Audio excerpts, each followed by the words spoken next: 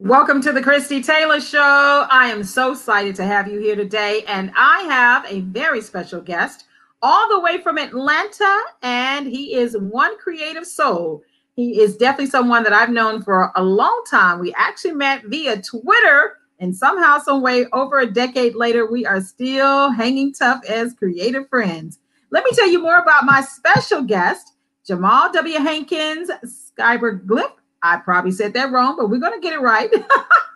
Jamal W. Hankins, who resides in Atlanta, was born and raised in Brooklyn, East New York, the youngest of three. The flame of creativity was sparked early in his life, most in part due to his parents. They were both avid readers and film enthusiasts. And let me tell you, his dad loved sci-fi. His mom took to thrilling books of crime, horror, suspense, and mystery. And Jamal spent many years sampling, enjoying, and studying all of these great things that influenced him and set his imagination into a creative frenzy. Now, he's combining those elements from all of his influences. Jamal writes dark tales of drama, fantasy, horror, and science fiction. His characters are birthed into deceptive and unforgiving worlds to fight for survival because that's just the way he likes it. Oh, yeah. Within the instinct to survive, we can all find ourselves being transformed. Welcome to the Christie Taylor Show. JW Thank you. I wanted to improvise so much. Now, you know, I always mess up your handle. Oh, it's yeah. Glyph. That's correct. Scriber Glyph. Just think of like hieroglyph, scriber glyph. Oh, all these years and I never asked you that question. How do I? Now, let's talk about the fact how we met, because we are social media friends. I have yet to actually, other than through virtual, from Skype to Google Hangout to Zoom to ever meet face to face. But how did we meet again?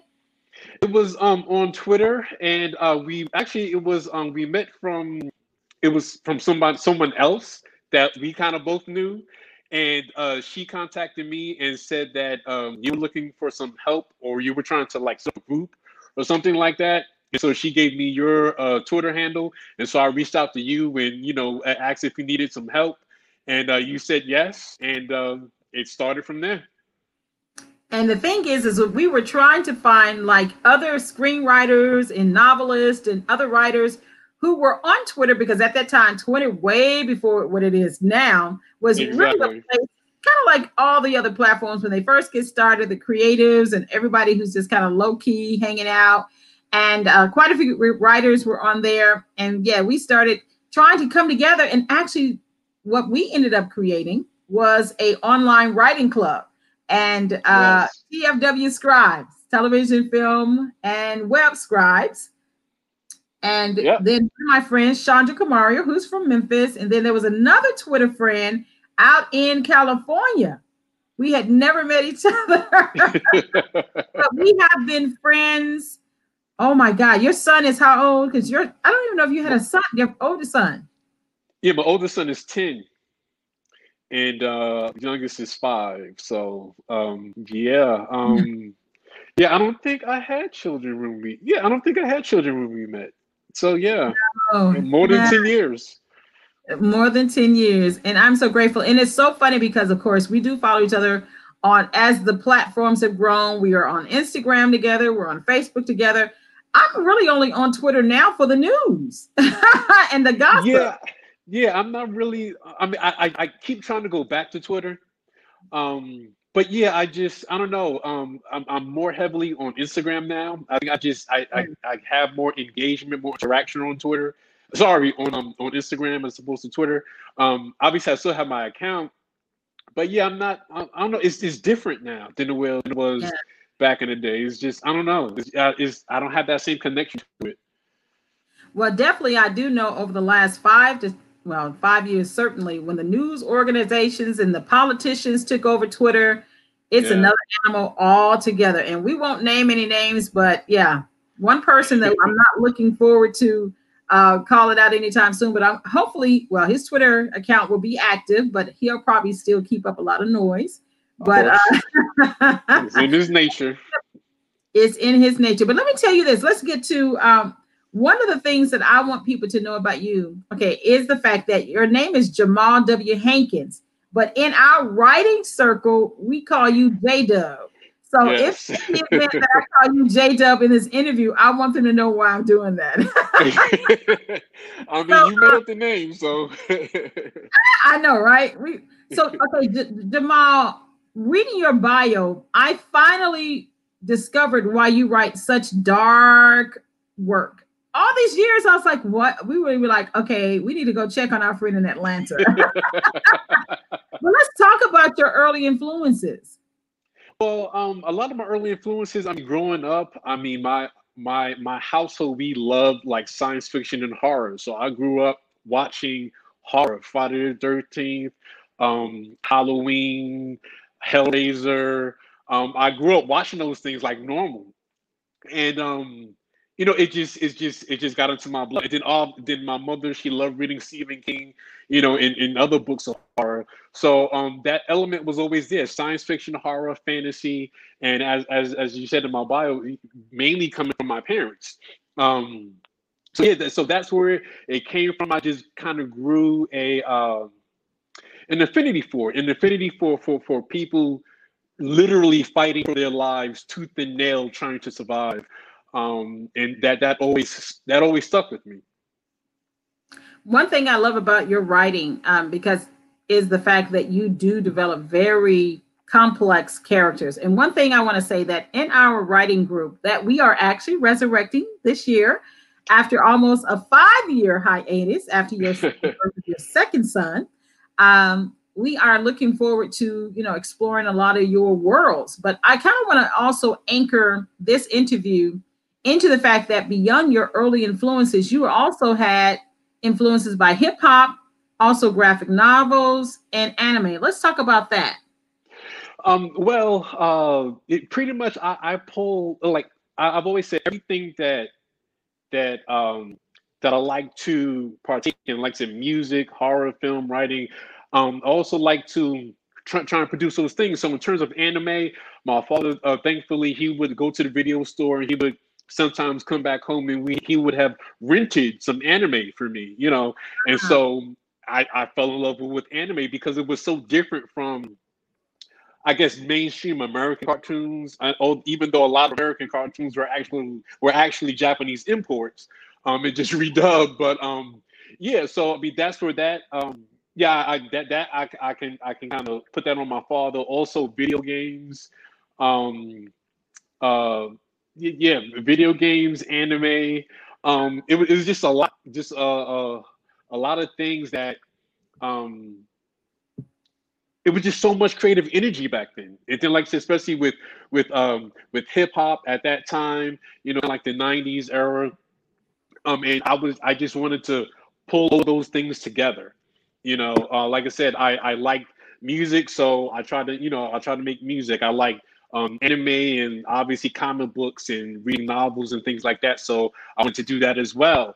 The way I read certain books and the way they made me feel, the way sometimes you can get lost in the book, lost in the world of a story. I wanted to do that as well. I wanted to create that as well. So that definitely fueled me. And like I said, my mother had an extensive library of books, so I always had something to pull from. And then, like I said, getting into anime, just hours and hours and hours, just sampling different anime, different genres, different looks.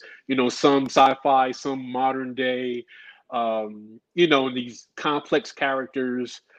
So yeah, just all of those things just pulled together, and then luckily, thankfully, I had a small circle of friends, and they were all just as creative as I was. So This is when um, you were living in Brooklyn, growing yeah, up in exactly. Brooklyn. Yeah. So one of my best friends, who I'm still friends with now to this day, we've known each other probably since like first or second grade. He was an artist slash writer, and he was more of an artist and also did some writing, and now mainly focused on writing because me trying to write, I'm sorry, me trying to draw compared to his drawing, it just didn't work. So I just kind of focused on writing. But like I said, just being around him and some of my other friends, and like I said, a lot of them were artists, And then, like I said, we were heavily into video games. So going to the arcade, playing Street Fighter and things like that. So, and looking at the art books for the video games, Wow. those, it just really just looking at the art, looking at the characters, growing with the characters over the years. And like I said, just different anime, film, independent film, just all of those things. I just love storytelling. So that's how I see everything. So like music is just another form of storytelling. So I That is like to do that as well. Obviously art, just static art, hand drawn art, paintings, that's storytelling. Obviously writing novels and short stories, obviously that's storytelling. Film, that's storytelling. So I early on saw all of these things as the same thing. It's all just telling stories. And so, like I said, whatever I like, I want to try to contribute to that as well. So that's really how everything started. I was just absorbing all of these things and just wanting to put out, some of what I was taking in. it's amazing to hear you talk about your foundation because I knew you as, or I was introduced to you when you had already been, releasing short stories. You were already into major uh, building, well, novels, screenplays. So, and I knew that you had friends from back home who were very much into graphic novels, comic books. And I was like, it is so cool to see a bro who has a wide palette. And it's Uh, beautiful to hear your foundation story. oh yeah, it's I mean, to this day, just I just like I said, everything I watch. I mean, I'm still watching horror, still watching indie films, and like I said, it wasn't always just horror. Like I said, just some really cool, just dramatic films that, like I said, just pull you in. You fall in love with the characters. One of my favorite films is a film with Christina Ricci and Vincent Gallo called Below 66. That's like a cult classic. I would just, and that's another thing. I would just sometimes just catch movies on cable just at night, and it would just suck you in. You ever caught a movie just you can't sleep or whatever. It's just real late at night. You just flipping through the channels, and you land on the movie, and you start watching it, and then you just get engulfed in it. So once Yes. again, I wanted to create that as well. I wanted to create that experience for other people. Now, Jamal. Okay, I know that professionally you have another trade, you have other experiences, but when it came to actually taking your creativity seriously, and really start releasing it, when did that start happening? I would say not too long before we met, actually. Oh Um, wow! Yeah, I mean, like I said, I've always been creative. I've always created, but in terms of actually trying to put myself out there for people to consume, it wasn't that far. It wasn't that long before you and I met. I mean, like I was on Twitter. I was trying to get into the writing community and just trying to hobnob with different people, just to meet other writers, see what they're writing, and also at that time I was still trying to put together my writing process. And as you know, I love the writing process Honey, and what you development. said. He's a mad So scientist when it comes to that. yeah, so actually it came to a point to where I actually wanted to start going to like actual physical writing groups.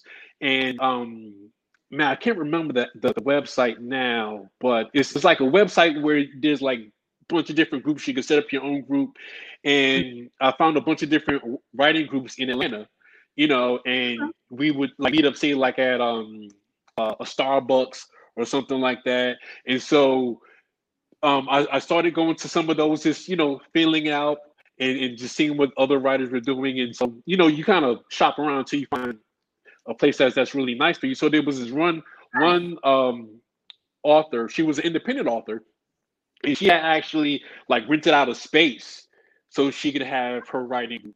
So you could go there. There was a big table. We would sit around the table, share our stories and things like that. And at that time I was working on a story called Mother's Little Helper, and Yes. Yes. And I remember she, yeah. And so she was just like, hey, why don't you publish this? And I was like, huh? What do what do you mean? It's like, I mean, obviously publishing was in my mind, but it was like kind of just eventually, down the you road. know, Right, right. exactly. But she was a self-published author. So she was like, yeah, so she gave me the contact information for an editor that she used. So I was Hmm. like, okay, let me actually try this. So I finished the story, send it to the editor, and all the while learning about self-publishing and what you got to do, and getting the numbers for the book and copywriting and all of that stuff. And got the edits back. I made the changes. Everything seemed right, and so I went ahead and I self-published it, and I was like, oh, okay, that wasn't that bad. I can do this When again. did you publish that? What year was that? 2000 Oh what? wow. It's been a minute. Yeah. I And I wow. I always want to say maybe yeah, like 2012, 2013. No, yeah, wait. it's been a minute. Yeah. So not that. So did I do that before we met or? No, it was Okay. definitely after because I remember one time you were telling us that you were going to actually release it and you showed us the cover. Okay. Okay. Because during that time I released like two others after that. Because I was in a groove at that point in time. And I'm like, I have all these other stories. So I released Mother's Little Helper, which was a horror short story. Then after that, I released another story called Push, which was kind of like a psychological thriller. It was set in Brooklyn, New York, and literally in the neighborhood I grew up in. I based everything there. That was really fun to write. And using, because a lot of times, I was writing science fiction and fantasy and horror. So in Right. most of those things, everything is made up.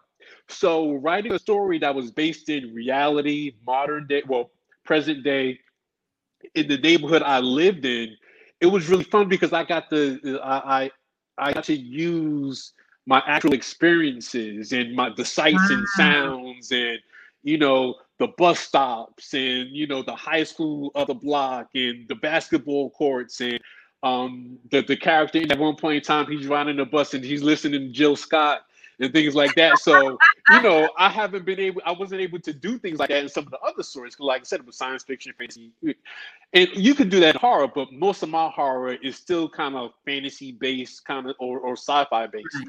Um, so pushed. Like I said, I had real fun. I had a lot of fun doing that. But then after that, it was another psychological thriller called Two Sided Triangle. So yeah, Oh I was my I was God, on I a roll. remember that. That was, Yeah. yes, I remember that one. And the premise of that had to do with relationship, which was kind of a interesting thing Yes. that Yeah. you that Yeah. you because you do a lot of fantasy and sci-fi, putting black people in the year 3100. So when you did that Yeah. relationship, when that was different, that was different. Yeah. That was different. But it was still in the same vein of what I like to, like I said, for me, science fiction, fantasy, and horror, that's easy. I grew up on that, right? So it's easy for me to churn that out and think of stories and things. But I wanted to expand and do, like you said, like drama, thriller, Yeah. nothing to where it's not supernatural, it's not people with special abilities, it's just people. Um, Having to deal with people, to where I think a lot of times that those make the best dramas. Those can make the Yes. best thrillers and moments of suspense and just seeing sometimes people at their worst, you know, Yeah. and even in that vein, having to fight still tooth and nail for survival. So so I put out those three, and then I learned about screenwriting and studied that for a little bit, and then you should know. Then that's when I started writing things people do, which is yet Yes. another drama, gritty to a degree. So yeah, yeah. And J Dub, I gotta call him J Dub, y'all. J Dub, one of the things I loved about your writing and your characters. And I know you to be a mad scientist when it comes to character development. Let's talk about your approach to that, because what are you really looking for when you're developing your characters the way you do it? What I'm looking for, I want my characters to be multidimensional because people are multidimensional. I never really like characters that one dimensional, cardboard cutout. I even hate literally I hate in stories where you have like supporting characters. And Mhm. to me, this mainly comes across in film. And I understand film, it's a short medium, have a short time frame to try and tell a story. But in a lot of films, I never like the fact to where like the supporting characters, it's so Reflect painfully obvious that they're just there just for the to help the main main character. character. Mhm. And it's like there's no effort. I mean, there's no real effort to flesh them out. You don't really get to know their story. And I understand it's a film, so it's different. But the depth that you can go in a novel, right? I want that depth everywhere if possible. So that's the main thing I'm looking for when I'm developing a character, is just for them to be multidimensional. So oftentimes when I'm developing a character, I'll try and think of, okay, so let's say their habits and stuff, their activities, their interests. I try to look at it sometimes. Okay, well, what do they do professionally, right? What's their job? Then also, what do they like to do just publicly in terms of something that everybody knows that they like to do? Then what do they like to do personally that only a few people know that they like to do, people who are really close to them? And then what do they like to do privately that nobody knows, that they don't share with anybody? And part of that is kind of a technique or a way to kind of prepare yourself to where no matter what situation your character is in, you have a good idea of what they most likely would be doing. Because sometimes Mm. when you're writing, or I've heard other writers, say, okay, I got to do this scene. And so what should the character be doing? Because like they only know either their job or, what they're going Right. to do in the story. But just as a regular person, they have no idea what they would be doing. But I Right. think with that method, look, getting an idea of what they do professionally, publicly, personally, privately, like I said, no matter what situation they're in, it's like, okay, if they're home by themselves, well, they have an activity for that. What do they normally do when they're home by Right. themselves? Privately. Right. So it could be everybody had like those guilty pleasures. So it could be watching like a reality TV show, or it could be lounging around the house naked eating ice cream or whatever. But you already know, it given how the scene is going to start, or where the scene is, you have an idea of what they most likely would be doing. So let's say if in public, right? Um, let's say they like to talk about other people or make fun of other people, right? So if you have a scene of them in public, that's something that you can kind of thread through that scene, and then when you're faithful to that, it becomes a natural trait that the reader begins to Right. associate with that character, so they begin to feel multidimensional because, oh, in this situation they do this, in this situation they do that. They're not doing the same thing in every situation. So really, like I said, it's just I like for them to be multidimensional, um, because the that's what we fall in love with, really. I think That is when true. we are reading stories, or watching a film, is when we're able to see a range in a character. Now, obviously, in certain, say, like action films or things like that, a lot of times the characters kind of one dimensional, and for that it's kind of fine because, okay, it's an action film. What do you expect? But I Well, think but with that point though, um, because I know that you do like to put a lot of meat on the bone of a character, even the supporting characters and the characters that surround them, because it's almost like if the main character has picked their friends need to in some way be a reflections of them, even if it's someone they work with. Everything in the story should be supporting, yes, the overall mission of the story. But at the same token, what is the world? I mean, I love how you build worlds. And I think because you do, um, exist in a lot of sci-fi and fantasy, and that requires, as a writer, a lot of development. Like if you're writing like the one you're working on now, you have to Yes, create iteration zero. the entire world that they're in, the time and the century and the philosophies and the religion and the worldview that is not quote unquote based in the present day.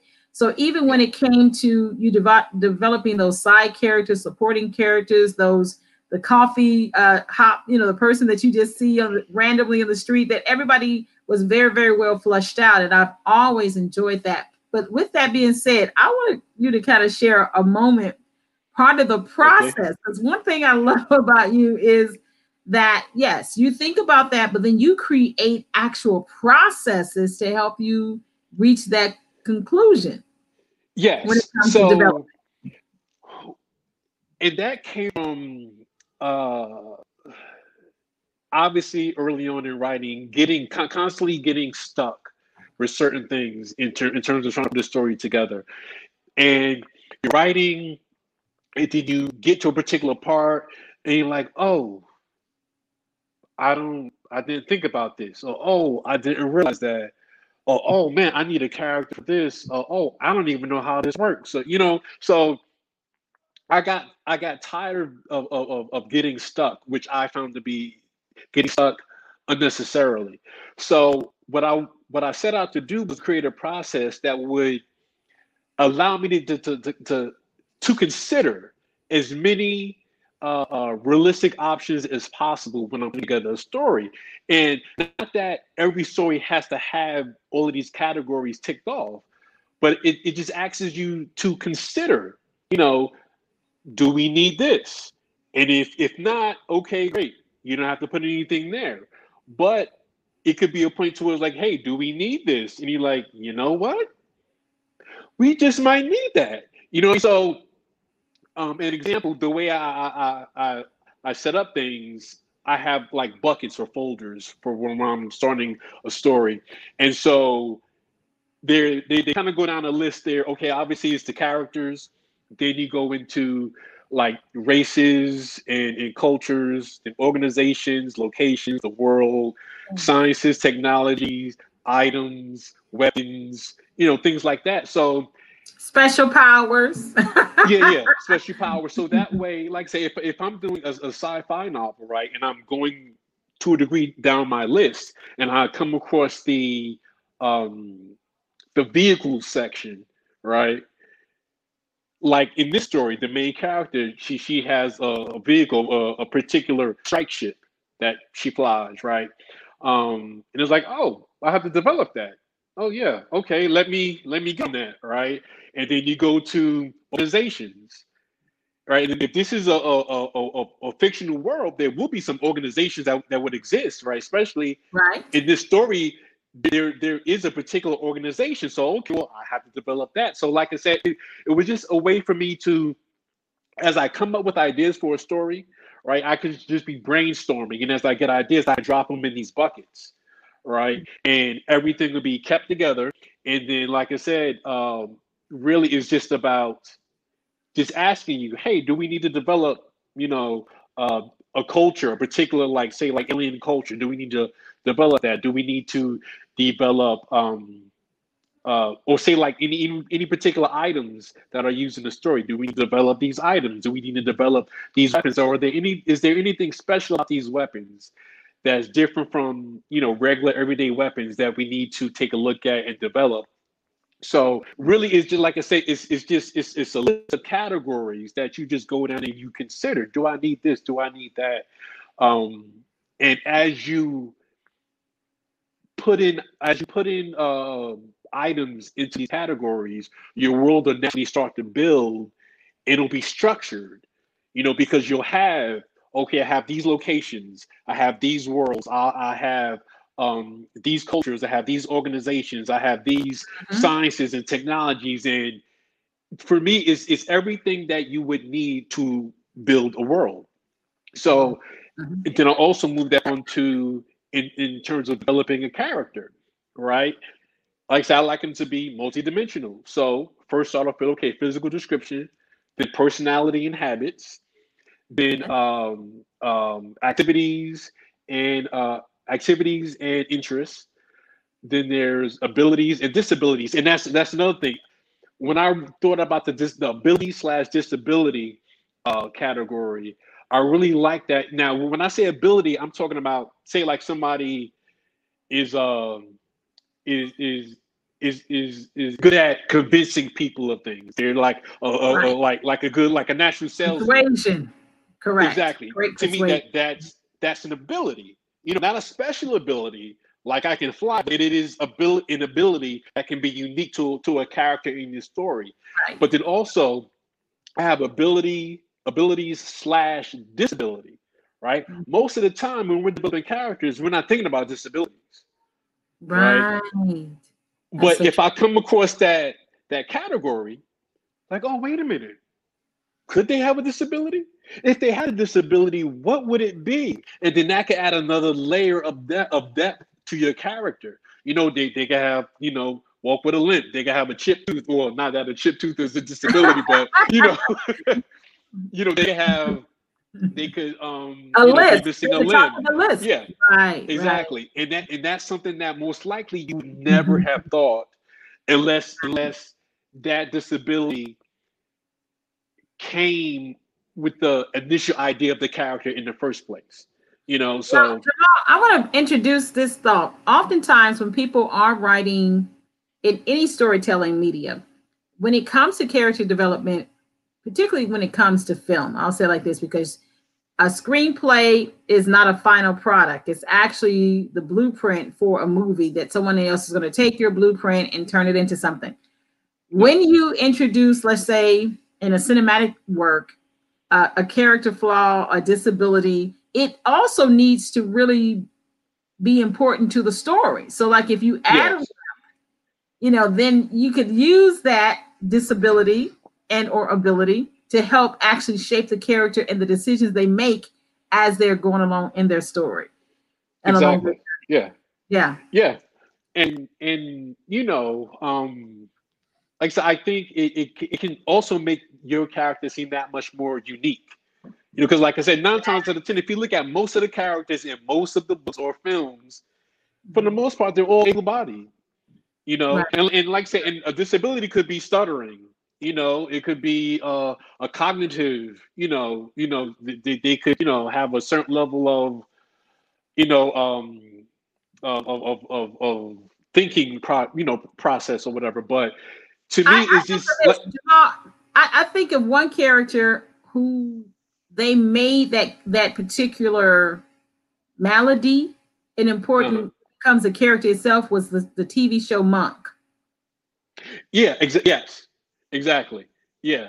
Exactly. And that became a charming aspect about him. Yes. And it made him different from other characters.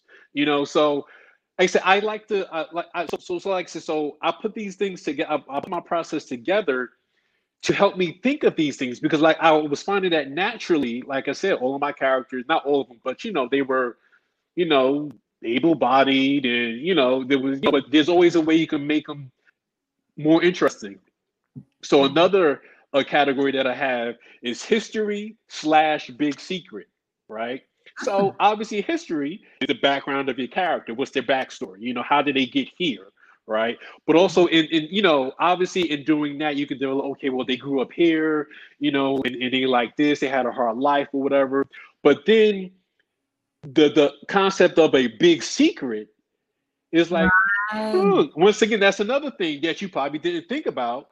But you can ask yourself, well, if they did have a secret, what would it be? What would it be? And so being that you just came up with their backstory, and where they are at right now in this particular story, present time, is like, could they have a secret that they don't want anybody to know? Which, as you said, could become a part of the story. It can help drive the main story, depending on what that is. So once it then adds another layer.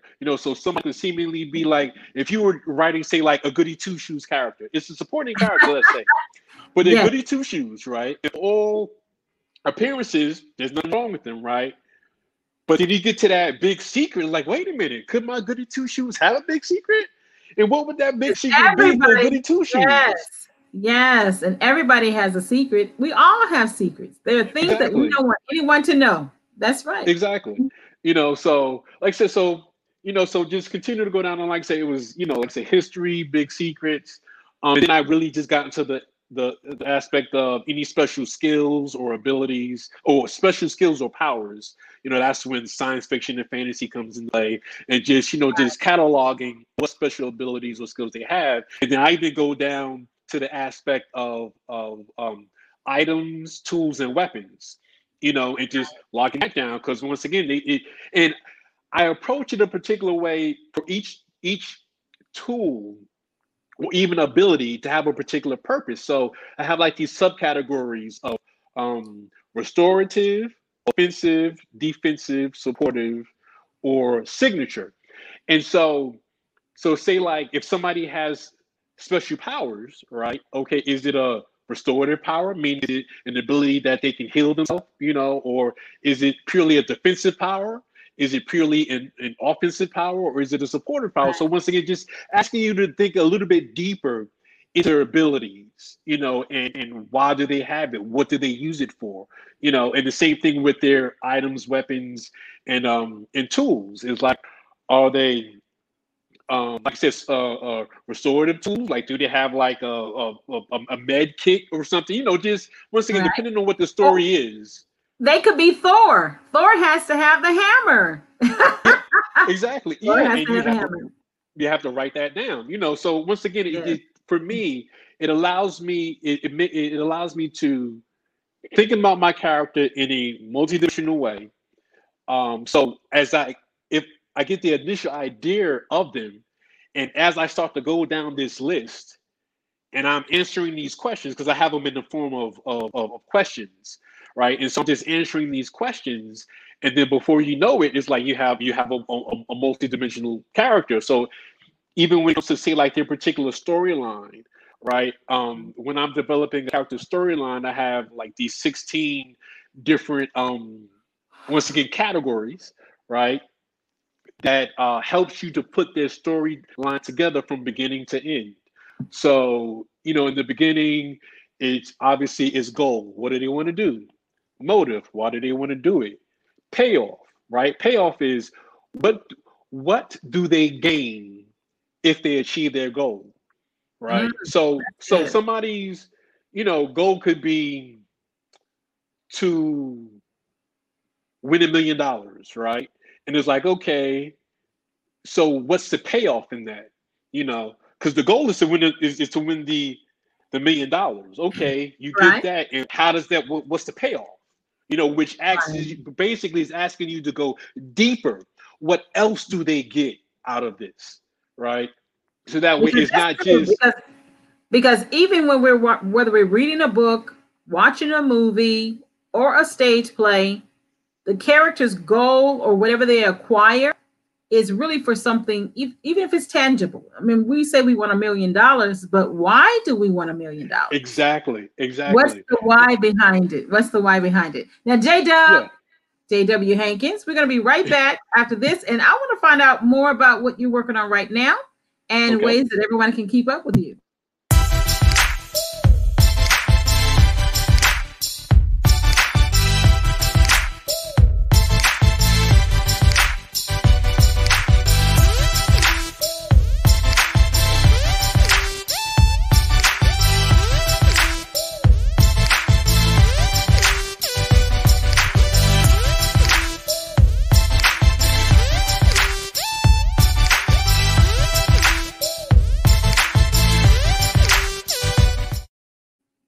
Okay, I'm kicking it with my TFW Scribe co-founder, JW Hankins, J-Dub, Jamal Hankins. Oh, yes. And to make sure that you all can keep up with him, I'm going to make sure that I provide the information across the bottom. And let me tell you something.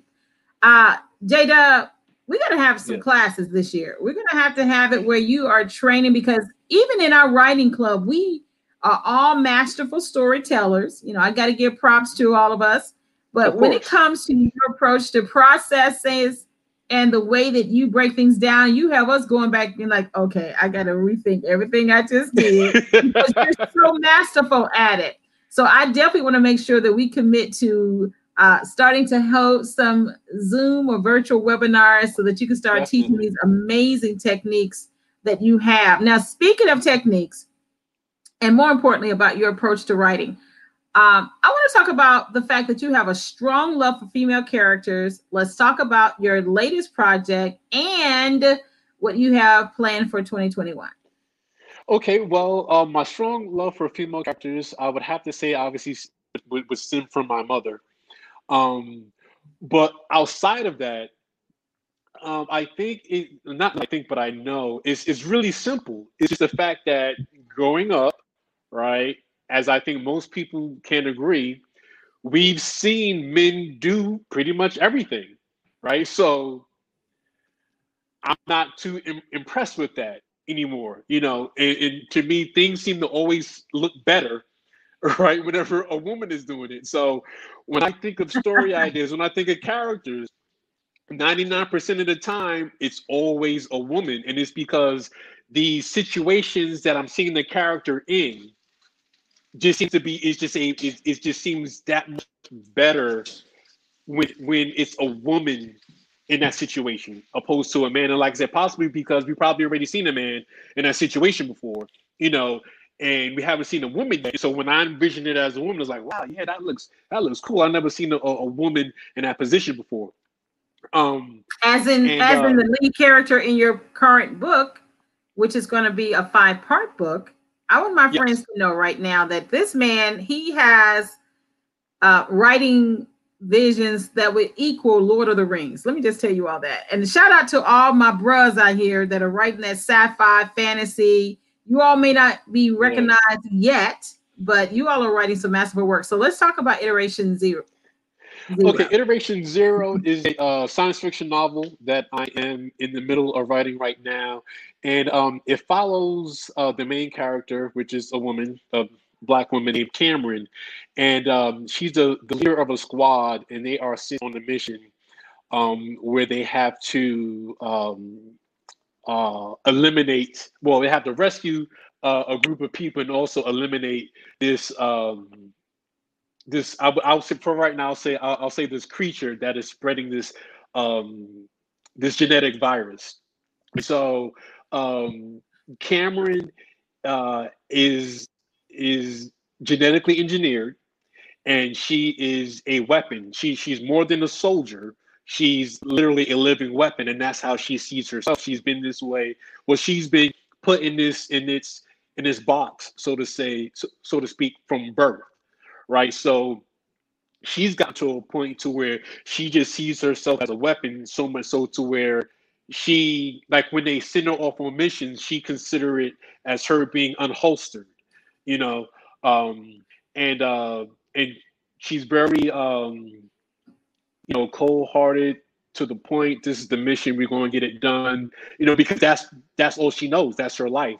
There's no there's no downtime for her, so to speak, where she's actually doing anything else. Because once she comes back from a mission, her and her squad are put under stasis until the next time they're needed. So basically, whenever she wakes up, is because she has to go out and do a mission, and most likely kill somebody, or defend something. So all her life, all she's known is war and conflict and combat. And on this particular mission, she begins to uncover, well, I won't say she begins, but she uncovers a particular secret, or information that makes her question herself and her position in life, really, which is something that she's never had to do. But in this particular story, it kind of it really begins to crack her hard exterior. Mhm. And pretty much over the course of the 5 books, you see her change from this cold-hearted, buy the books, I don't care, this is what we're doing, to someone, I can't even say right now exactly how she's going to be. But it's her arc, but it's going to be so much so to where I would say you're going to marvel to see where she winds up, looking at where she started. So like I said, It's almost one of those things to where you're literally dropping somebody, like the concept of a fish out of water. So, Right. you have somebody, a soldier, combat ready, and then you say, like, you send them to go grocery shopping. You know what I mean? It's like, how is that going to turn out? Right, You right, know, right. if she's, say, like, her and somebody else are going for the same box of spaghetti. You know what I'm saying? How is she, is she going to It's her intimidate them? mission. Is she It's going to her mission. threaten them? Even in picking, say, like, her buggy. Is it the best buggy? Is this the most efficient one? So it'll have moments like that, but, like, it's obviously in a much different, much more serious sense. But that's the basic idea of what it starts to become. So you see her in this first story in her element. Um, the baddest she can be, and then, like I said, this story begins to crack that exterior, and she really begins to question who she is, what she is, and why she's doing what she's doing. Um, and starts to uncover some lies that have been told to her, and it's kind of really, okay, what is she going to do about it? Is she going to just ignore it and keep going with the program? Is she going to um, try and walk away from it all, or going to try and change things? Because there's other soldiers like her. I mean, there's hundreds of thousands of these genetic soldiers that have been created, and pretty much they've all been told the same lie. They've all been told, they've all been raised the same way. And so, it could also turn into one of those things. Is she going to liberate her people to a degree? So, but like I said, there's 5 books so far. Um, and like I said, you kind of see her arc through them, but also you see the change in her subordinates. She's the commander of a three woman team, and so you also get to see her squad, and you also get to see them change. As she begins to change, because they look to her for leadership and guidance. So as she begins to change, naturally they're going to change, and it could be for good, or it could be for worse. Depending on their individual, ideals, where it comes in developing the characters, developing the supporting characters, almost like their main characters.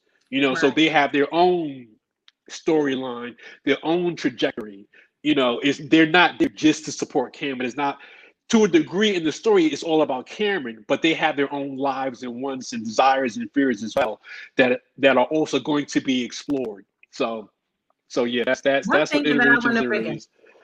and Uh-huh. it's an amazing story. And one thing I've learned about, particularly when you do your fantasy and sci-fi, is that you're also, in some way, looking at the current state of humanity and the current state of Black people globally, which Yes. always colors your work as well. Yeah, which is Yes. beautiful. Well, one funny thing I want to I just want to mention is very early on, when I was creating character, like I said, with one of my good friends, and at that point in time, like, the characters that we created, they were like our to a degree, like our age. They were, in Brooklyn. They were wearing, hoodies and Timbs and things like that, but they had, like, special powers, right? So, but we really patterned them off of us and in our environment and hip hop and things like that. But the one oddity that we didn't even realize when we were creating them is that they all were white, right? So, like I said, you have them in, yeah, Wow. they were all white, right? And one day it just hit us. It's like, why are they all white? You know what I mean? Because once again, they're dressing like they live in our neighborhood. So I don't want to say they're dressing black, but, in hip hop fashion, like I said, hoodies, Correct. Tims, big puffy coats, things like that, right? And they're all white. And we realized that's because the things that we were ingesting, the anime, the video games, the books, the films, we rarely saw ourselves in those things. So when it came time to develop characters, we didn't even see the characters as us, as people who looked like us. We saw them as white characters, and for a while, it was even hard to envision a black person, with special powers, because, or say like you have a black female character who say like is a CIA agent. She, and she's a badass and sorry, and she can do martial arts and all of these things. And literally, it came off as that's not realistic. You know what I'm saying? Because we never saw it. So just to address what you said about them being black, we literally had to like, okay, we gotta turn them all black. So we went through all of our characters and turned them all black. And then obviously, moving forward, I made characters of various ethnicities and things like that. But that just hit us is that every character that we created looked European in some way. And like I said, that's because the influences, some of them were even Asian. None of them look like us. So that was something, as we matured, we had to unbrainwash ourselves and be like, no, we can do this. We can be in these places. We can be in these positions. We can have these abilities in these jobs and things like that. And it's not unrealistic, so. It's not unrealistic.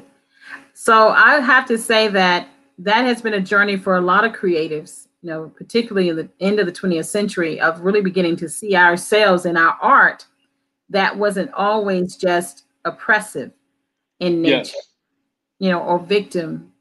Of course, I think a new generation of creatives are being influenced by definitely the DC world, the Marvel world, the Black Panthers, the show that I was in love with. Oh my God, I can't, Black Lightning. So we're starting to see ourselves in even sci-fi. Of course, we know Octavia Butler, but her work was never created visually for us to have visuals of it. But I think that we're benefiting even from this new renaissance of being able to have the visuals to support the ideas in our mind. So here's to great storytelling for all ethnicities, but definitely we can put ourselves in our world. So 2021. Exactly. Okay, 2021. I'm trying to get iteration 0 done. I have some goals set thanks to you. Set first quarter and second quarter goals. To really try and get that out there. This first book.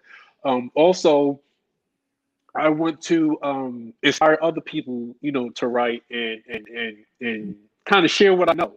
So, on my Instagram account, I'm going to be at least, I'm going to try to do it at least once a week. Just share some little tips on how I do things. I mean, it may or may not work for you, but a lot of times authors or aspiring writers don't know where to begin, don't know where to start, and sometimes you need somebody to just put it out there.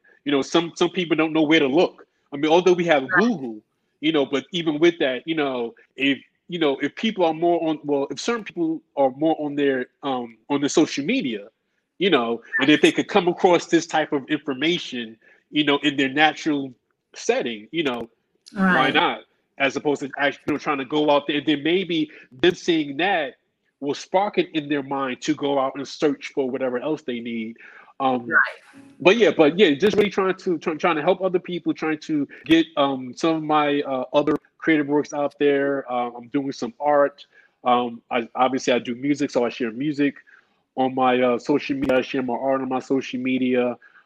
Even some of my philosophies about life and things like that. So in 2021, like the biggest thing right now is to get iteration 0 done, get that book out, and I really want to share what I know and kind of teach what I know about storytelling and just to have that other perspective compared to some of what's already out there, kind of standard that people follow, and not that stuff is wrong, but there's no one way to write.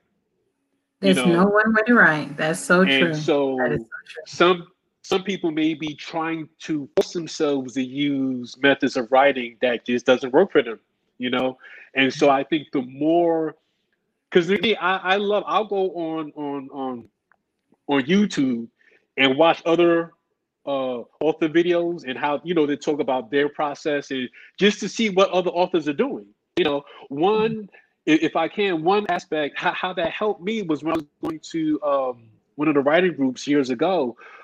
There was a black author there. I can't remember. I think his name was Isaac, but he mentioned the concept of a character's anchor, right? And I had never heard of that before. A character's anchor. So what a character's anchor is, their anchor is the reason why they can't leave the story, the reason why they just can't throw up their hands and say, you know what, forget this.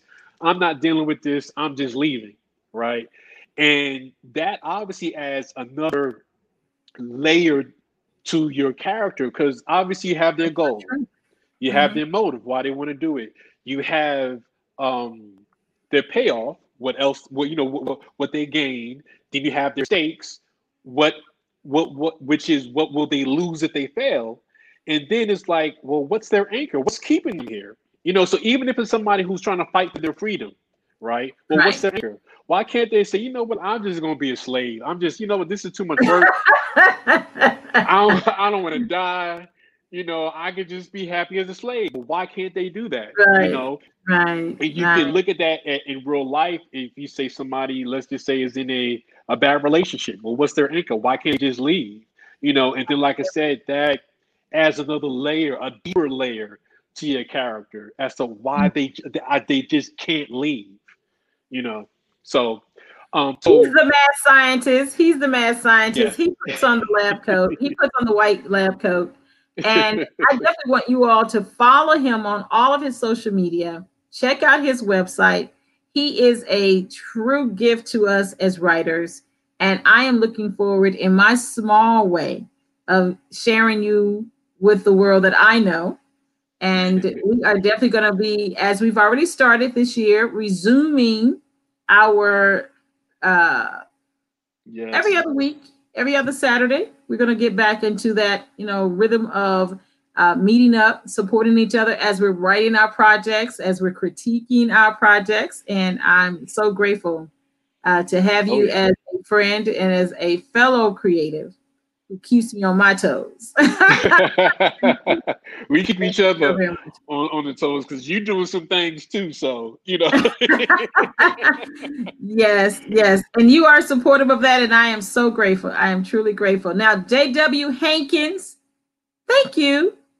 Thank you. This was a delight. And of course, we have our phone conversations, but this was a delight to hear you this way and to have you share with my audience here in Memphis and around the world, who's ever watching via the various social platforms. So I really do appreciate you sharing your wealth of information and just your story as a storyteller. And I need you all to be sure to check him out on social media because he kind of glosses over his creativity. But when he talks about his music, when he talks about his artistry, he does 3D illustration. And if anybody has any inkling to produce and to be an executive producer, let me tell you, this is one man you definitely want to invest your money in. So I just put you on the auction. I just put you out there like that. Yes, I do. All right. So J.W. Hankins, anything you want to say in the wrap up to the Christie Taylor Show followers? Well, I mean, I'm going to thank you for having me on the show. Thank you for the opportunity. And I just want people to know just really that you can do. I mean, it may sound cheesy, but you really can do whatever it is you want to do, regardless of your age, regardless of your financial status. There's a way to get things done. You just have that passion and that drive, and it'll see you through. A lot of people like to try and be in just one box, but like we talked earlier, I like multidimensional characters. We are all naturally multidimensional, so there's no reason for you to stay in one box. So if you want to try this and try this and try this, go ahead. Why not? You have that ability to. So as one who dabbles in everything I have an interest in, I just really encourage everyone else to do the same, and just get to know the different dimensions of yourself. I love it. Thank you, J.W. Hankins. Thank you. And thank you all for watching us here on the Christie Taylor Show. Be sure to share this with a family member, a friend, even someone that you know is a creative. This is a great conversation, and he's definitely a great person to follow. So thank you all for watching the Christie Taylor Show.